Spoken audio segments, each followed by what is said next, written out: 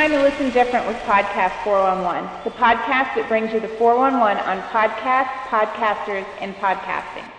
Welcome to the February 19th show. I'm your host, Rob, and this is the podCast411 podcast.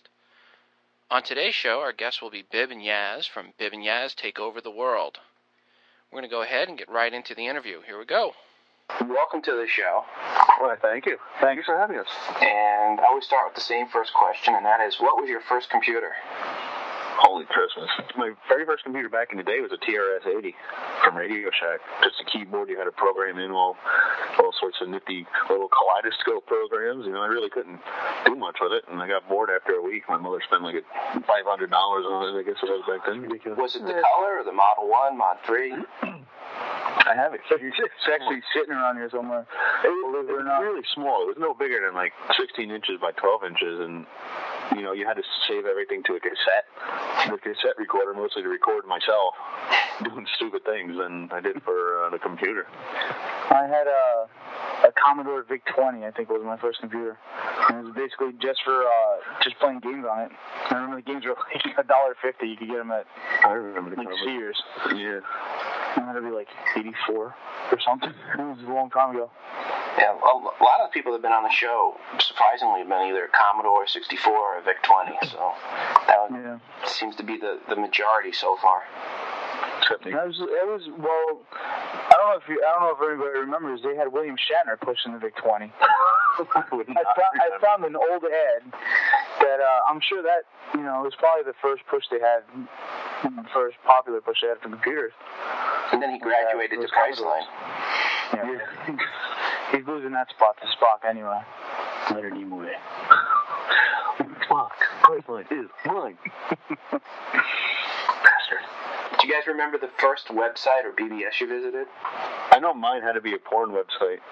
It had to be. Yours had to be a porn site. That's why you got a computer in the first place. I originally started to go online with the Sega Dreamcast. You really couldn't do much with it.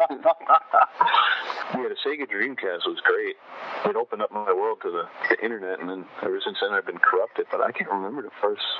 It either was a wrestling site or a porn site for me. Yeah, I think the first site I ever went to was probably a hockey site, because he's gay. Yeah, I'm gay. He was looking for the best hockey mullet he could find. Yeah, I was in search of the hockey mullet, but that was probably it, because that's what I did mostly when I first started on the computer. Now, I was looking back at your website, and it has archives going back to 2004, so you guys started before there really was podcasting, per se. Yeah. It was mainly me. I started, you know, I've been looking to do radio for a long time. Back in 2000, I was going to go to Connecticut School of Broadcasting out here for radio. Because, you know, everybody's like, oh, you should go on the radio, you got the voice, and you're sort of funny and funny looking. Nobody would see you on the radio. If you're funny looking, so you can go into television, man. No, you should go on the radio because nobody could see you. I have a face for radio. That's what they say. If you're funny looking, go to the Kids Show. Shut up. I'm answering the question. And so I've always had a passion for radio. I listen to a lot of talk radio. I have XM. It's just something it's just, to me, it's a better medium than television. And once I had the website up and running, I was always looking for ways to maybe have my own quote-unquote radio show on my site. And towards the beginning of October, I was looking for streaming radio, and I had actually recorded a show that I put up before I even heard about podcasting. I don't have it posted on the site anymore because it really stunk. It was quite embarrassing. And then was that first show you did by yourself? Yeah, I did it by myself, and you know, it was more like, "Hi, I'm just testing this." You know, look at me, I'm sorry to bother you. And it actually went over pretty well. And then I dragged him into it, and yeah, it was funny because I was actually talking with somebody about this today. Because when you first said it to me, I was like, "Oh, he wants to do this show. What the hell is this all about?" And then in the back of my mind, I was like, "Wow, it'd be really cool," you know? Because at first you weren't like, "Hey, I want you to do this show with me." You were more like, "I want to do this." And I was like, "Wow, what a loser," you know? and then I started thinking, I was like, "Wow, it'd be really cool. You know, people are going to hear us and stuff." And then like 2 months later, he's like, "So you going to do a show with me or what?" And I was like, the way he asked me, so it was kind of weird. Like I said before, I live 6 blocks away, and I just come here and give him somebody to talk to. But yeah, I know I got in on it before the whole, like, even term podcasting. I was trying to search for ways to promote it. And then all of a sudden, podcasting became the in thing, and I just sort of went with it from there on. Tell tell our listeners about the format and content of your podcast? Format, there is none. The only real format we have is that there's 2 songs a show. Yeah, that's our format. 2 songs a show. It's funny because we'll email each other 3 or 4 times during the week and saying, what do you want to do this week? What should we talk about? Are there any stories? And I get here, and he hasn't done any research, and I haven't done any research, so we just kind of wing it. Yeah, there's no real format. I mean, I think we've been getting into a better format lately. We have the news type deal at the end of the show. We try to play the bits and the callers in the second part. So it does have the format now. The beginning is usually just basically what's going on with us, what's either, irking us in the news or something funny that might have happened to us. Yeah. Just try to make everything enjoyable and funny. Try. We've gotten to the point where we're pretty popular that actually bands and record labels are sending us, songs and stuff. Like we had a band Buddha Head on. They sent us a CD and a couple songs to play, and we got a new one coming out this next show, man. Then the Marvels, they're pretty good. So bands and record companies are starting to realize the potential, and I think it's only a short time before advertisers they'll see the potential. What was it really that made you want to do the podcast? I mean, was it just that you wanted to be in the radio? Yeah, that was it for me. I just really enjoy them. Like I said, I just enjoy radio so much. It's just, every day I listen to Opie and Anthony on XM, and I just like that idea of just sitting around and bullshitting and just making fun of people and making fun of yourselves and just talking. You really make fun of yourself the most, I think. I do. It's just great. Well, I think if you can't make fun of yourself, you can't really make fun of anybody else. You have to have a sense of humor about yourself first. And to me, it's just the openness. It's just fun, and the idea that somebody might actually pick it up and listen to it is just great. Yeah, that was always my thinking too. Ever since you brought that up, was to have the ability to reach people and have them actually listen and give you feedback if you're lucky. It's pretty cool. Yeah, it's like the past week we've gotten 3 or 4 new, I shouldn't say new listeners, but people emailing us. One guy even said we were better than Stern and O&A, which was like okay. Well, how can we get in the money they are? Yeah, exactly. It's funny because I got a bunch of friends that, they want to be on this show. They all think they're funny. So I asked them, I said, have you ever listened to our show? And they're like, no. Yeah, so like, why do you want to be on the show? Again, it's just the idea that people want to be heard. Yeah. Well, you can't get into this thinking you're going to get famous or laid. It's fairly new, and you might all just fall off the planet in another 6 months. I'm not hoping that. But not only that, but the medium it's on. People have to download it. It's not something guaranteed. A lot more people are going to tune into a radio show by accident than accidentally download a podcast. Yeah, you have to actually go out and search for it. It's not something that's accidental. It's not something where you're going to stumble upon it. You might stumble upon it, but you're not. The chances aren't really that likely. What do your relatives or your family think about you doing this show? They don't know. Don't tell them. No. Our girlfriends don't even listen to our show. My mom does too, but she can't. She has a dial-up, and get into the year 2005.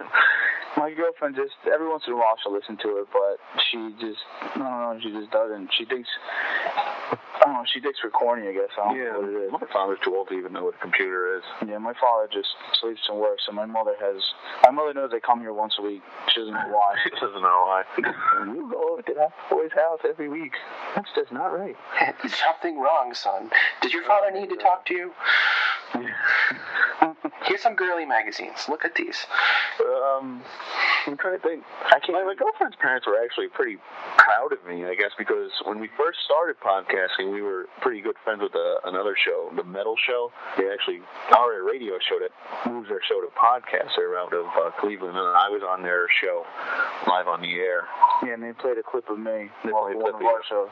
Talking about punching a woman in the stomach. 6 times. It was an accident. Yeah, that went over well. How long does it take you to think up, record, and edit a typical podcast? Well, there's no editing really. No, I refuse to edit. The only type of editing there is if we do an intro, if we work on an intro or some pre-recorded bit for the show. That would probably be the only editing, and we've only done that twice. Well, you've done a few things. I've only helped you out with one. Right. The only time we had to edit a show was because for whatever reason we recorded and the audio went bad in Audacity, and we had to re-record the last 15 minutes. But other than that, when we hit record, that's it. An hour. For us, in our minds, we're live right there. Yeah, that's it. I don't really care for shows that. And the thought process of the show is done during the show. That's probably what makes it funnier. Is that you hear us stammering and looking for stuff, cursing each other off, reading off the computer screen. Why won't this website come up? No preparation. That's what I like about it. So it's definitely closer to a traditional radio show. Yeah, it gives it more of a live feeling and a raw edge, I guess. And as far as I don't even mix it down. I just convert it into an MP3, upload it to my site, and there you have it. We just try to keep all the levels. We keep it real, fairly even. No doubt, no diggity, shizzle. Now, you said you're using Audacity to do your recording. What hardware are you using? Hardware as far as sound card? And microphones or mixers or. We have a pair of Altec Lansing headsets, and they go into a couple of splitters into my Sound Blaster Audigy sound card, and then that's it. It's really not that technical. I've been thinking about getting an external mixer, and that's why I can hook up more microphones. That'd be good because we can actually have some guests and do some interviews. Yeah, and you have the digital recorder, but I was thinking they have the 8-track mixers to record on, but something just about keeping it simple just really appeals to me. Just plug and go. What advice would you guys like to offer to those that are starting a podcast today? None. Stay away. Let us do our thing. Please. We want to be big. What would we offer? I mean, just be real and don't be fake. Don't try to force yourself on people. Just be natural, and if people like you, they'll find you and tell other people. Yeah. We're still waiting for the people that like us to tell other people. Can you tell our listeners where to locate your podcast and website? Right now, it's on my blog. That was another hot word for about 6 months. It's at bibbsrevenge.com. That's BIBBSREVENGE.com. You really had to concentrate for that. I did. Because sometimes I start throwing 4 or 5 B's and there's beep, beep, beep, beep, beep. But pretty soon I'm going to move it to its own server. And it's going to be on its own site and have its own name. And we're going to have a better looking website than the Delta Project. Yeah, because they stink.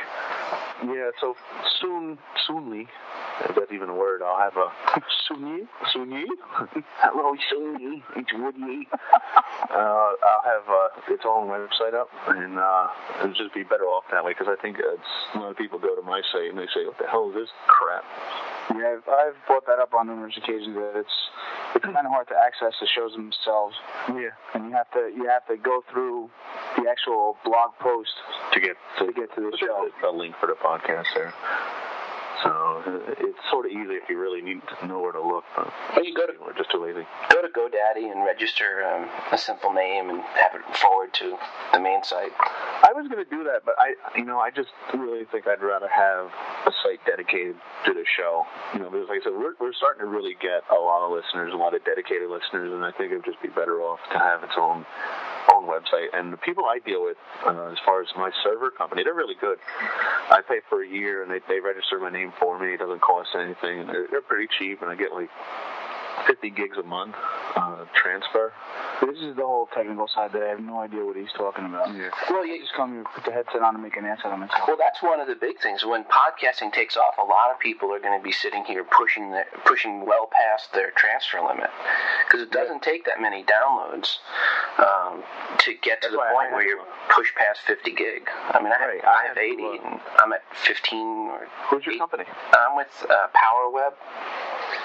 And it was PowerWeb? Yeah, it was PowerWeb. PowerWeb. I don't know PowerWeb.